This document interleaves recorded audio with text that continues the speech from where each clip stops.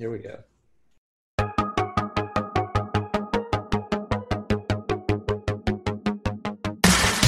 All right, here we are again. It's another episode of Nudge Coach Happy Hour.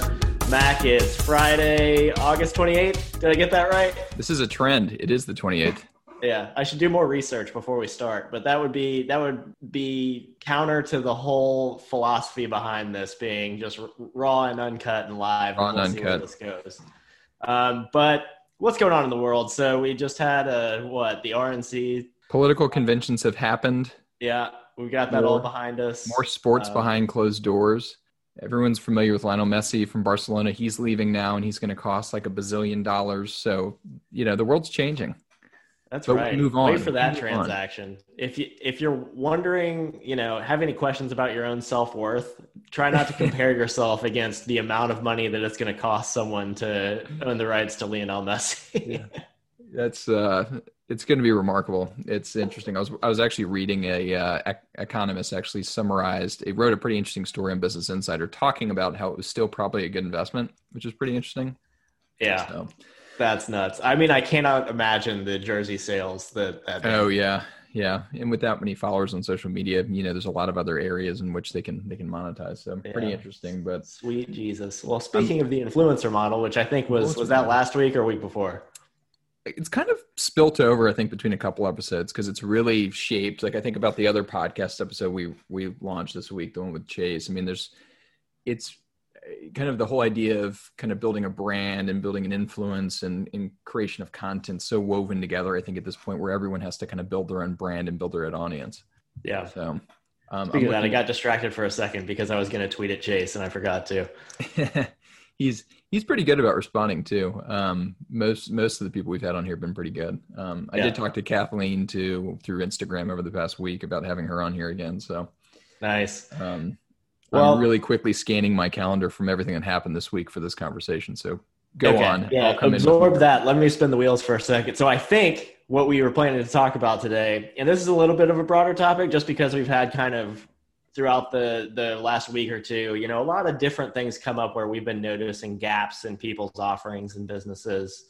I think we're going to dig into, Mac, basically anywhere that people are dealing with issues where there's something missing from their coaching business or from their online program that's holding them back, what that is, and kind of starting to diagnose some of these things or, talk about. And this is what we see, right? This isn't like what a person's coming to us and saying, hey, I'm missing this. Yeah. Yeah. No, or maybe it's both. Maybe it's both. Okay. Yeah. Gotcha. Absolutely. And we're narrowing this down to several dozen things. Is that what you said? There's no reason to narrow it down. No. I've got all night, man. No judgment here. I think everyone would admit there's always something you can be doing better in your business. We are not like omitting ourselves from that too. Plenty of things we can do differently too. So not here throwing stones by any means. I think we're just trying to share observations we've seen. And I know there's a couple of things I've seen over the week. And that's really the idea of this whole thing on Fridays is looking back at conversations that we've had over the past several days, what has come up. And I've got a couple that I can think off the top of my head. I don't know if you want to kick us off though. Yeah, I'll kick it off. So here's where I want to start, actually. I want to zoom out for a second and just take a step back and look at a lot of the conversations where we start with a lot of the, small businesses, people getting started with coaching who might be transitioning out of something else, launching a new program. And I don't know if this is like a sadly, this is where I have to start with this, or, this is just where people are in their life cycle of their business. But I mean, the first thing that came to my mind when we were kicking around topics for today was that clients are the main thing that's missing from coaching businesses. Yeah. So I know that sounds ridiculous and a little fundamental, but here's why I bring it up as a relevant starting point, Mac, is that there's a lot of kind of the basics of setting up a business and making sure all the pieces are in place so that you can bring on enough clients to run a sustainable business.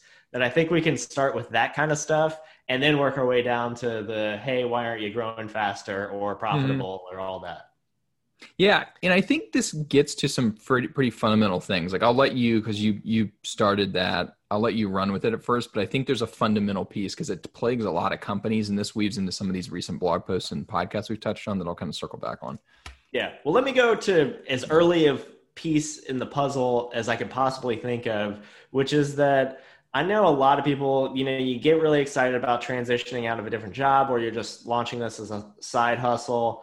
And what can happen a lot, and you've talked about this actually, and I like the way you phrased it on one of our recent conversations, where people become sort of product focused and forget about the process of acquiring clients and proving out the problem that they've hypothesized is there that they're trying to solve.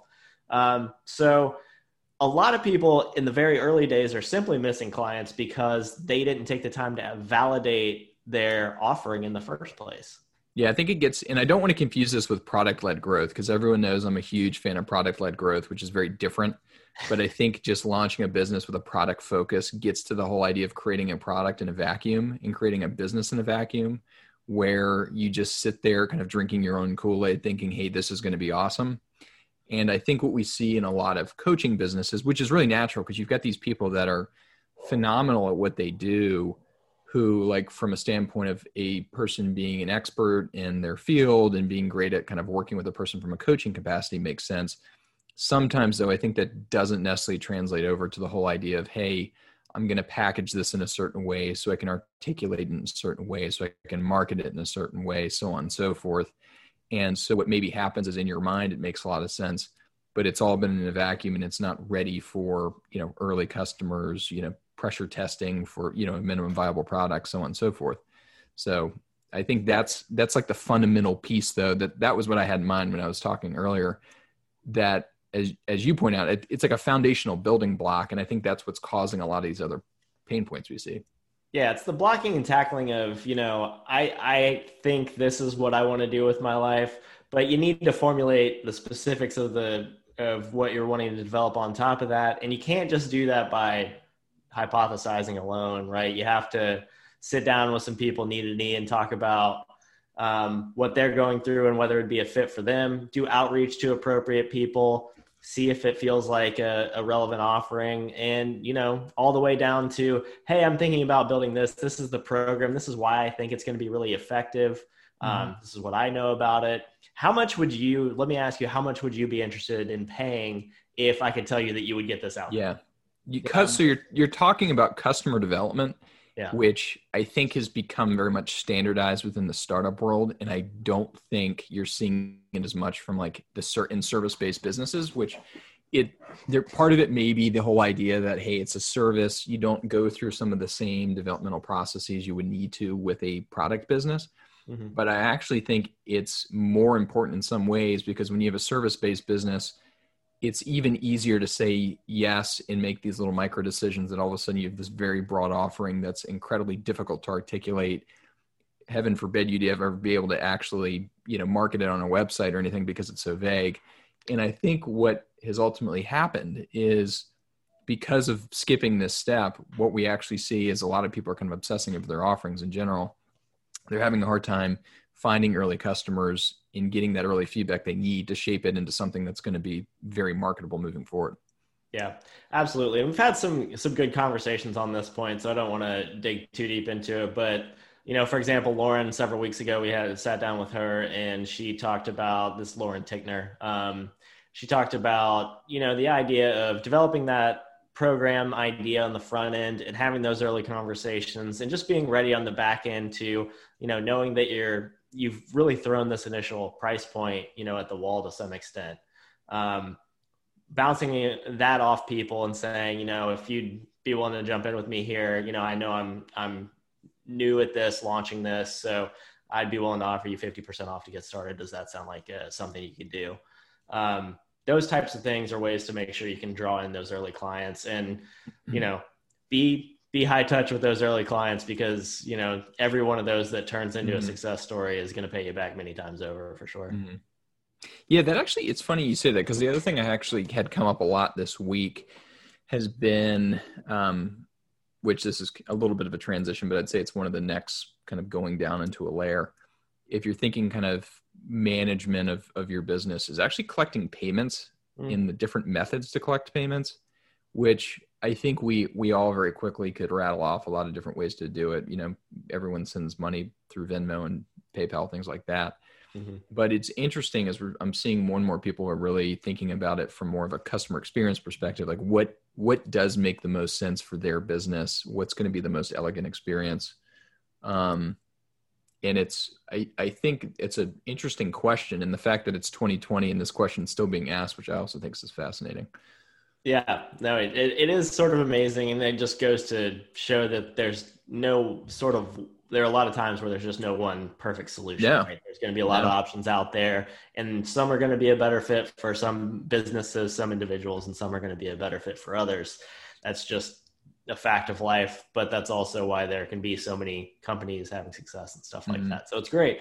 But, we certainly hear of a lot of customers of ours who are able to build in, PayPal, let's say, into their workflows really successfully. And we hear others that really just don't prefer that type of interaction. So this is going to be something where some of these setting up systems in the early days is trying it out, seeing if it fits, and from a process perspective, and if it does, then figuring out the best way you can incorporate it for a great experience for your customer, like you're referring to, Max. So there are a couple of things we could actually dig into with that, which is, gets to the question of, hey, do I charge all up front? Do I split the payments somehow? Have you been talking to folks about that lately? Yes. So this gets to probably my biggest concern that I'm seeing right now in the coaching world, like bar none, like this is it, is there's a lot of literature out there regarding building and managing subscription-based businesses. And a lot of it is focused on the software space, software as a sales, companies like us that have,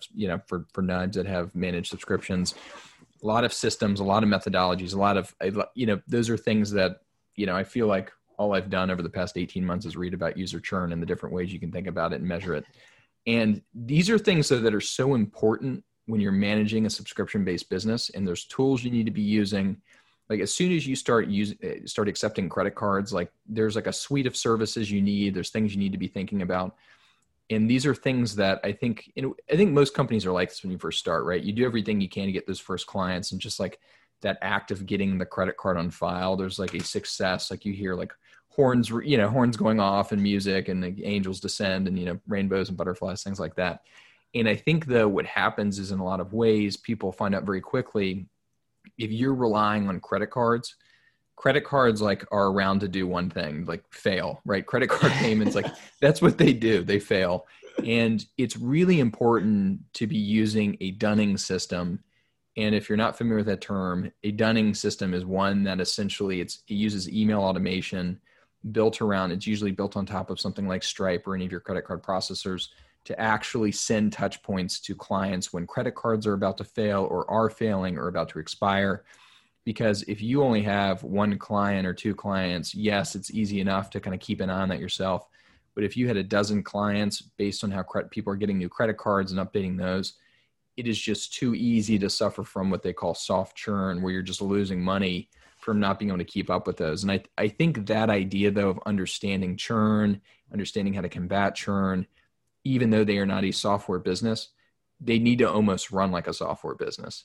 Yeah, I think, the more we do this, the more we do this, we're finding these lessons that we've had to learn through launching a SaaS business, a software as a service business, that become really applicable in interesting ways to coaching businesses that in the end ought to be structured as recurring revenue businesses.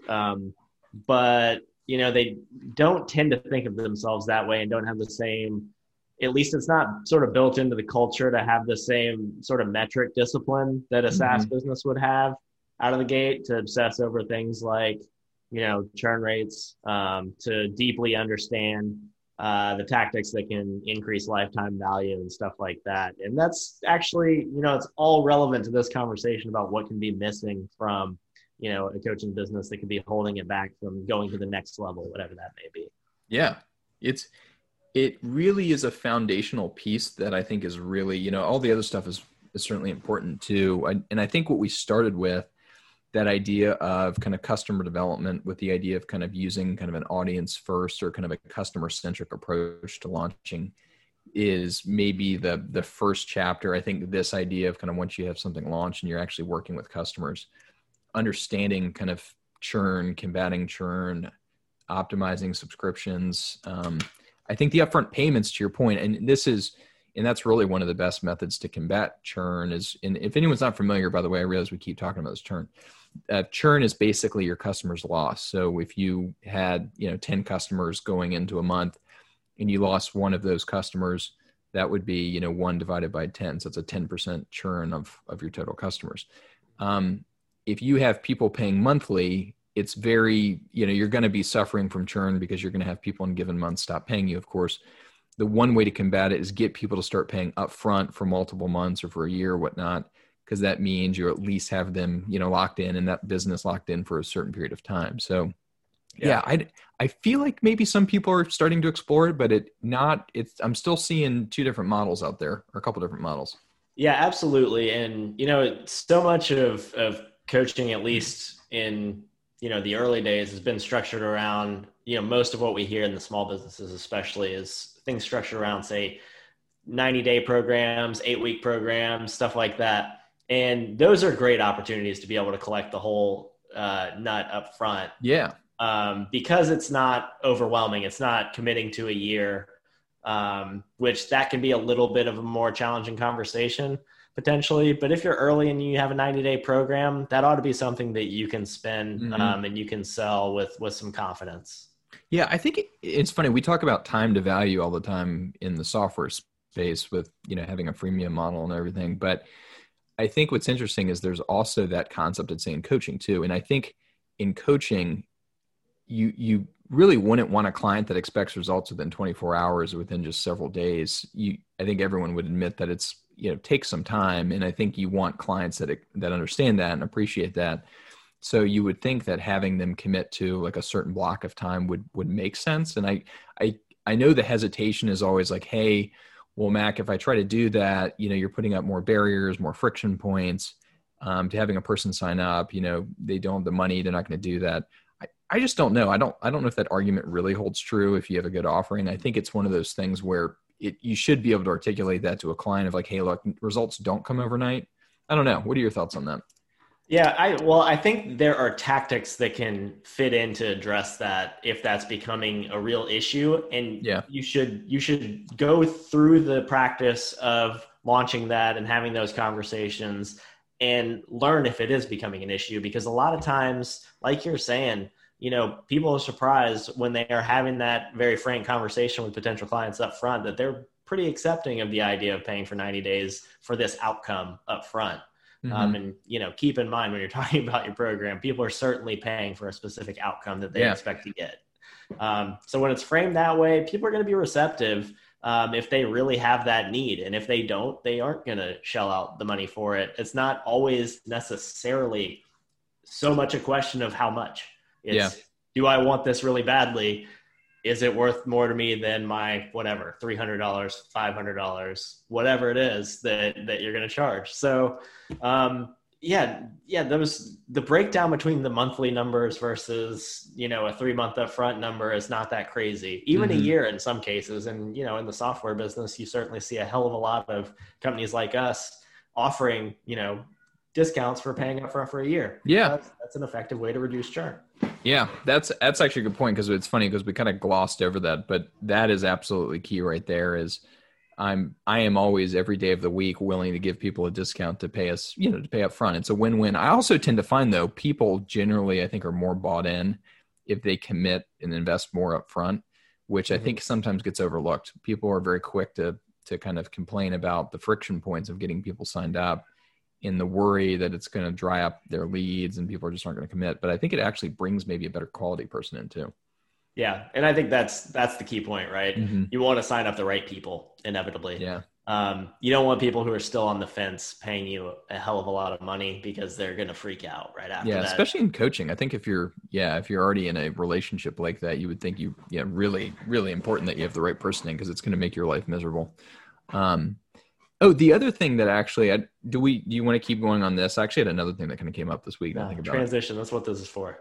The, one thing we always touch on so much during implementation is like setting expectations within a coaching program, especially as you're launching or, going remote. So one thing I always tell people is if you're starting to kind of explore, or just kind of in the early days of going remote, meaning that you're working with clients in a way that's kind of asynchronous, text messaging or however you're communicating with them, the importance of setting expectations. And I had that come up several times this week, where at least one, it may be been multiple, talking about, businesses that have been around for a while that were just starting to kind of get into this. Maybe they're doing telephonic coaching, maybe they're doing something along those lines, but really kind of having an aha moment of realizing like, oh crap, we do need to make sure as we're onboarding people into a remote program, we set time constraint expectations. Because what happens is, if you were going to onboard a client today into a remote coaching program in which you're going to be communicating with them through text, email, you name the channel, nudge, whatever you're using,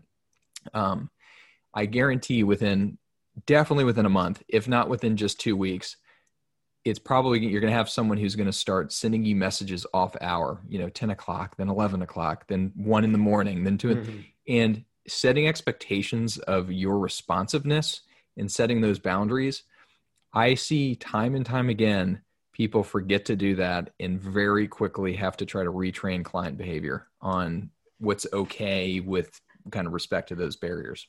Yeah. And let's play that out really quick, just in detail. So let's say you haven't had that conversation up front and you're getting those messages at 10, 11, 1 a.m. Mm-hmm. Now it becomes sort of a painful conversation that you have to sit down with them, have an awkward moment. Yeah.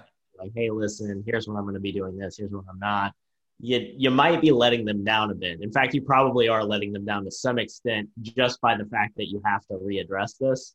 Whereas if you have that conversation up front where you are setting these kind of rules of the road, rules for communication, rules of engagement, however you want to frame it, and, they go into the process having heard you say, shoot me messages anytime within the platform. Just know that I will get back to you within the next 24 to 48 hours or whatever that may be, whatever that time frame may be.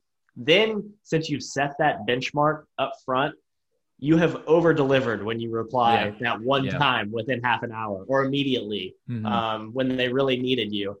And that's just how you create something that feels like a white glove experience, even when it might be the exact same experience that someone else is offering. They just didn't manage the expectations up front properly. Well, this gets back to what we were talking about a little bit at the beginning of like creating offerings in a vacuum. And I think what sometimes happens with, I think remote coaching or online coaching kind of gets bastardized in a way where someone says, well, hey, I'm texting clients from time to time, or I'm doing Zoom calls from time to time.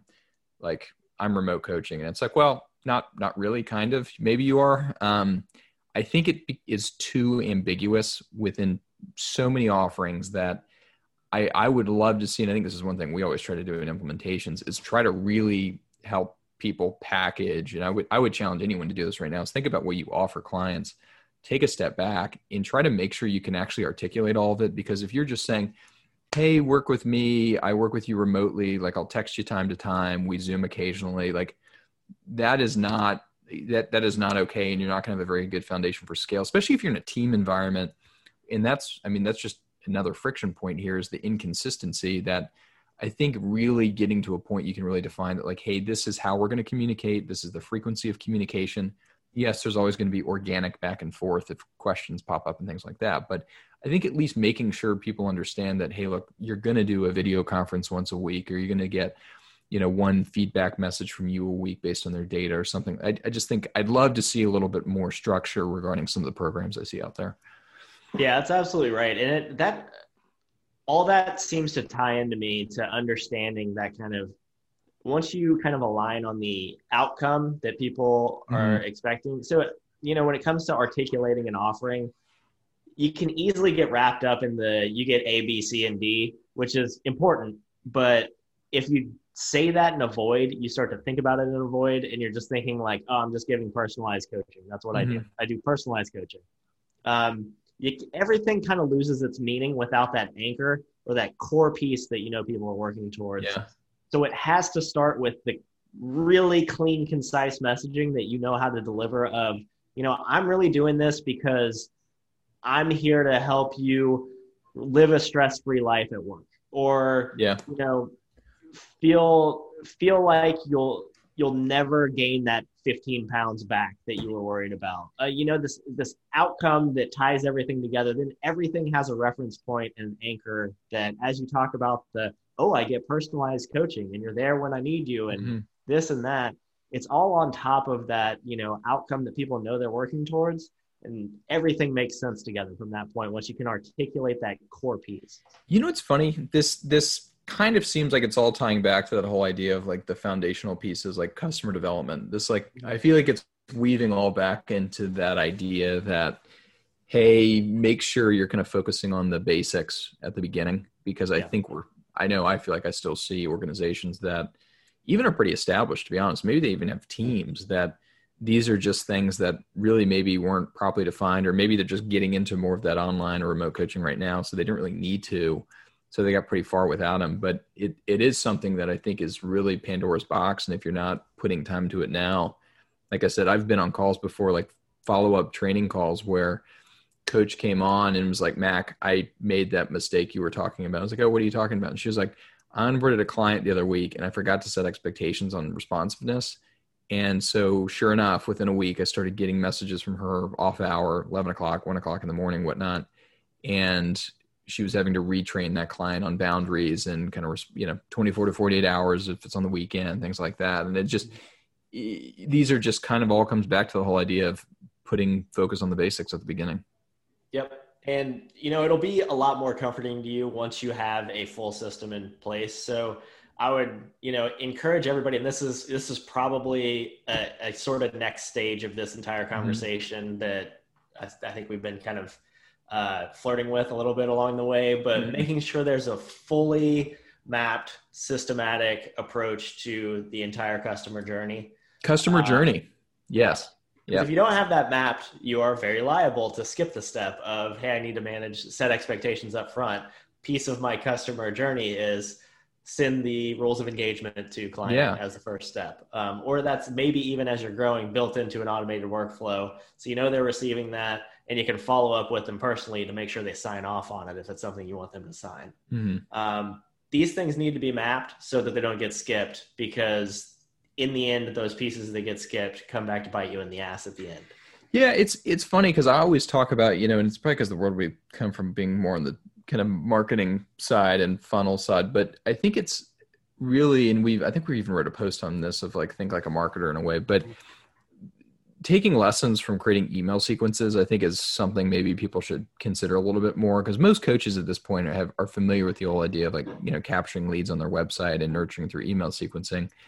But I think there's really I would borrow a page out of that playbook from email sequencing of when you onboard a client, or say you onboarded 2 clients today, even if they have very different needs, I still feel very strongly that your communication to them, and especially in the opening weeks, could be very, very, very similar in terms of, hey, it's great to be working with you. Here's a couple links I want to put in front of you in terms of online resources and just like some of the basics that I feel like are very reusable that I don't think coaches are doing enough to help standardize. And it becomes so important as you start expanding your team that it kind of helps get away from that ambiguous communication I was talking about.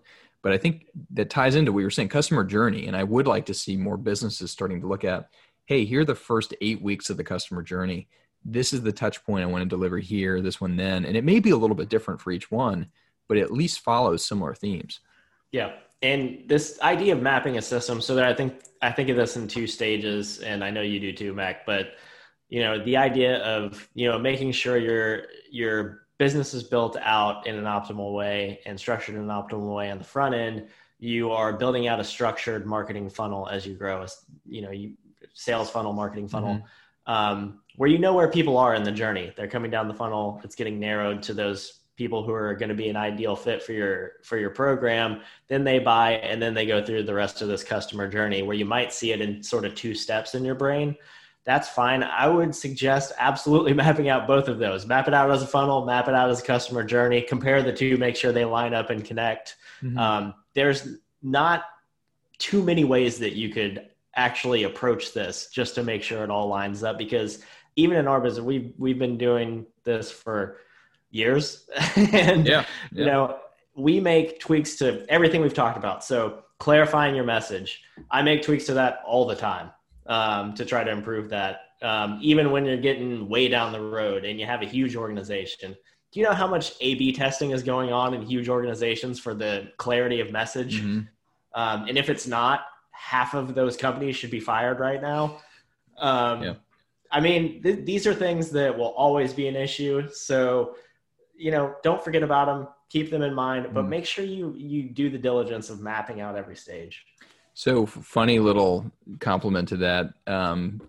Thomas Tungas, who's big in the kind of startup venture world, and I think when he was at Google, I believe, had a really funny kind of story he told in his book. He was talking about how they had teams just focus on, in this one example, he was talking about button colors. They had teams doing all this testing around what button color got the most conversions. And they did like an extensive amount of testing around it. And it ended up being this like specific shade of blue. But the amount of resources that went into them doing that, because that little uptick of conversion meant just oodles of money for them, that it was worth it for them to do that. But it was just, to your point, things evolve. I think behavior changes. I think, society changes and evolves. And I think it's one of those things where terminology does too. So think about the whole idea of online or remote coaching. That 10 years ago meant something very different. It was much more niche. Like you didn't really hear it. Now it's ubiquitous. It's everywhere. Yeah. I mean, even when we got started, we felt absolutely the need to educate every person we talked to on exactly what remote coaching was, what taking a program online looked like, and all those pieces, like heavily. I mean, lots of one-on-one time. And as that's become more ubiquitous across, specific coaching verticals, from business coaching to relationship coaching, health, obviously, and wellness coaching, all of these areas, they're becoming more and more common. There are people with expertise that understand that their expertise and their journey that they've done before is going to be incredibly valuable to recreate with people out there who are trying to get where they are. And people are taking advantage of that, who want to either work for themselves or grow a new product line at a larger company or service line at a larger company. And because of that evolution of this market, our language has changed over time. Yeah. We're able to run the core infrastructure of our business has changed from a more sales-led approach where we're doing all this hand-holding up front to a product-led approach that you talked about earlier, which I know would take some explaining, a little bit more explaining probably for everyone to fully understand that. But the idea being that we are leading with the product as what people are looking for, because our market is mature enough that people understand very quickly when they get to our website, oh, I can create a coaching app for myself and for my clients when I get here. I'm going to go ahead and do that and see if it's the right fit for me. Yeah. Whereas before we had to explain what the hell all this stuff was. Yeah, it's amazing how terminology, it's funny, you go back to think about when we started.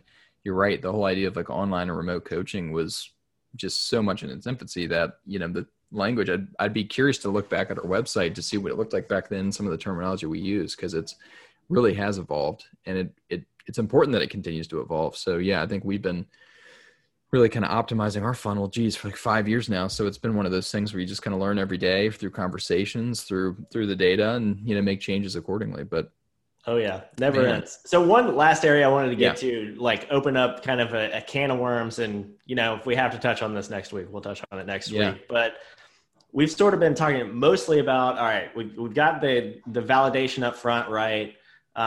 We've got these core structural pieces. We understand our systems, we're refining. What about these businesses that are struggling with just straight profitability? Like they're starting to get people through, but they're not profitable, or they're not profitable enough. I know where you're going with this. Yeah. So there are tools in the toolkit for making sure that in the sort of SaaS business speak, the lifetime value of each client is enough that you're becoming profitable as you grow, more and more profitable as you grow.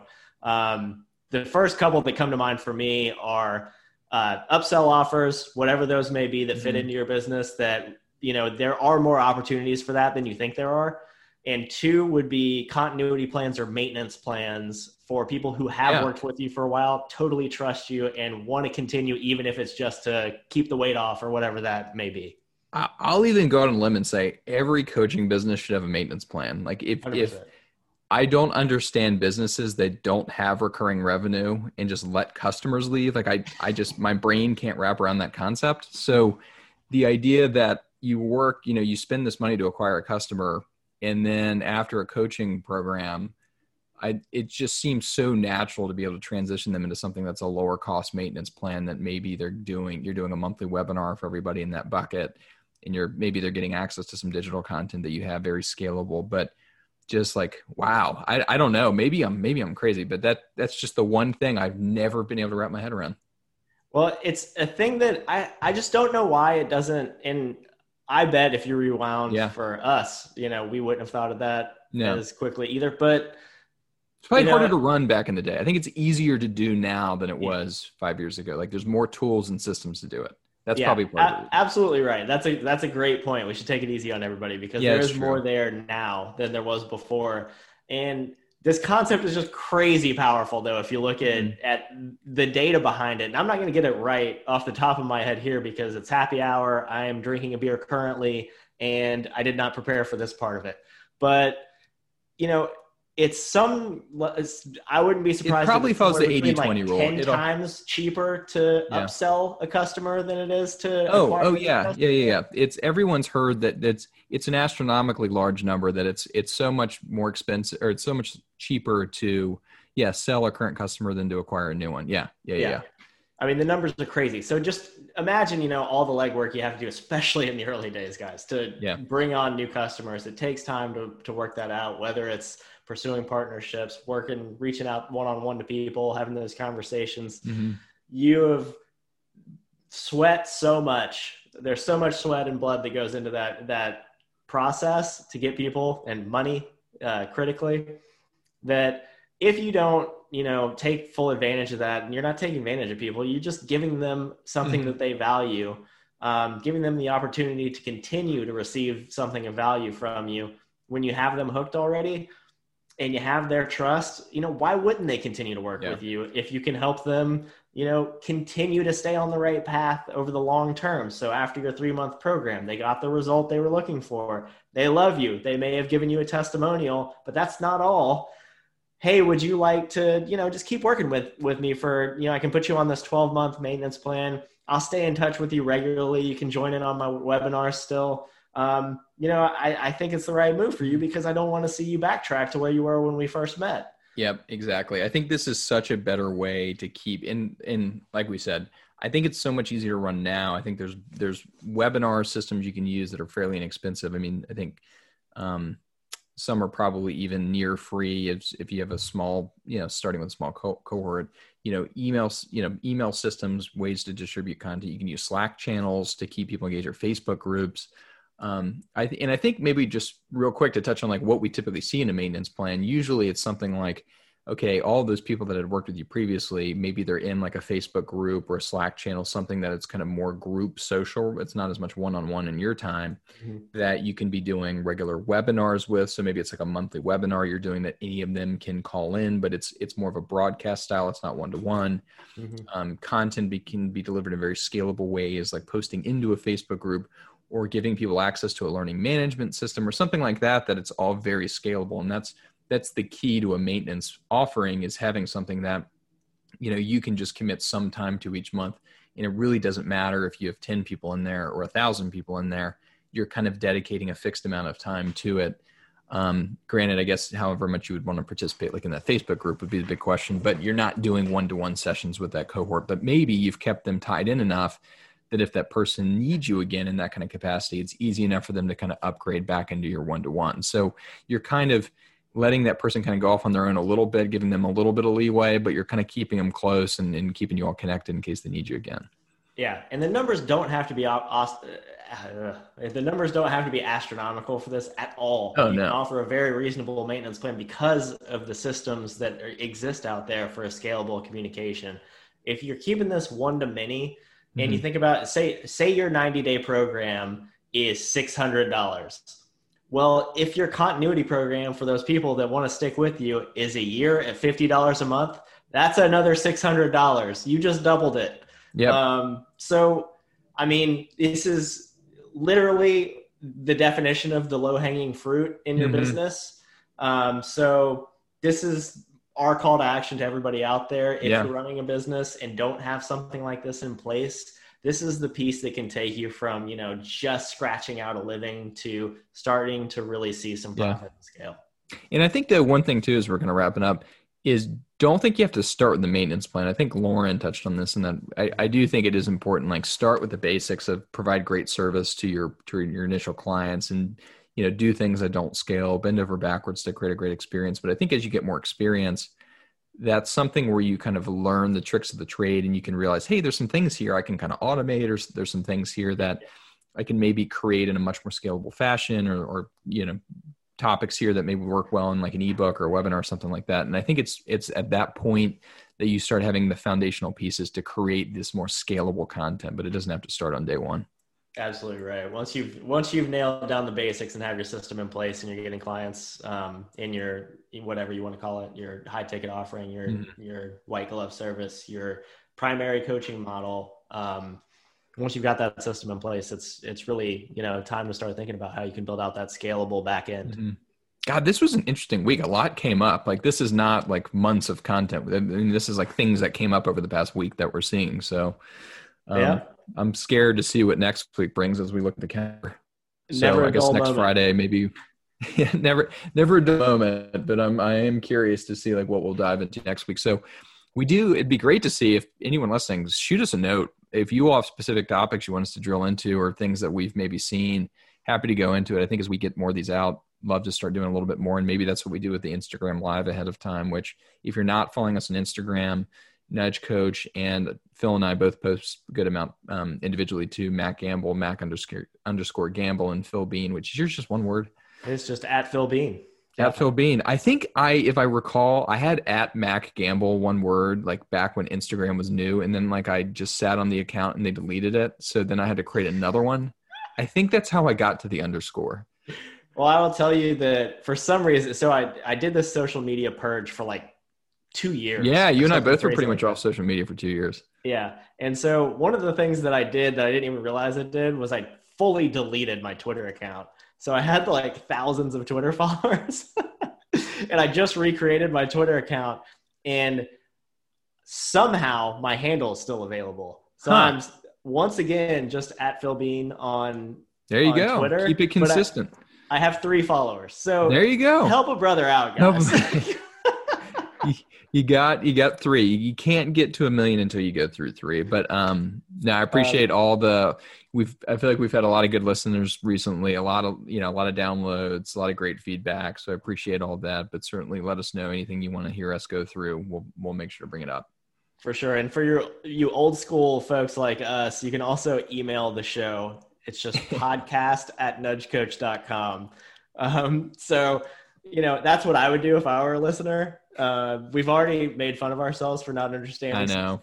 Totally. Don't even get me started on like Snapchat and TikTok. That's next generation, I'm convinced.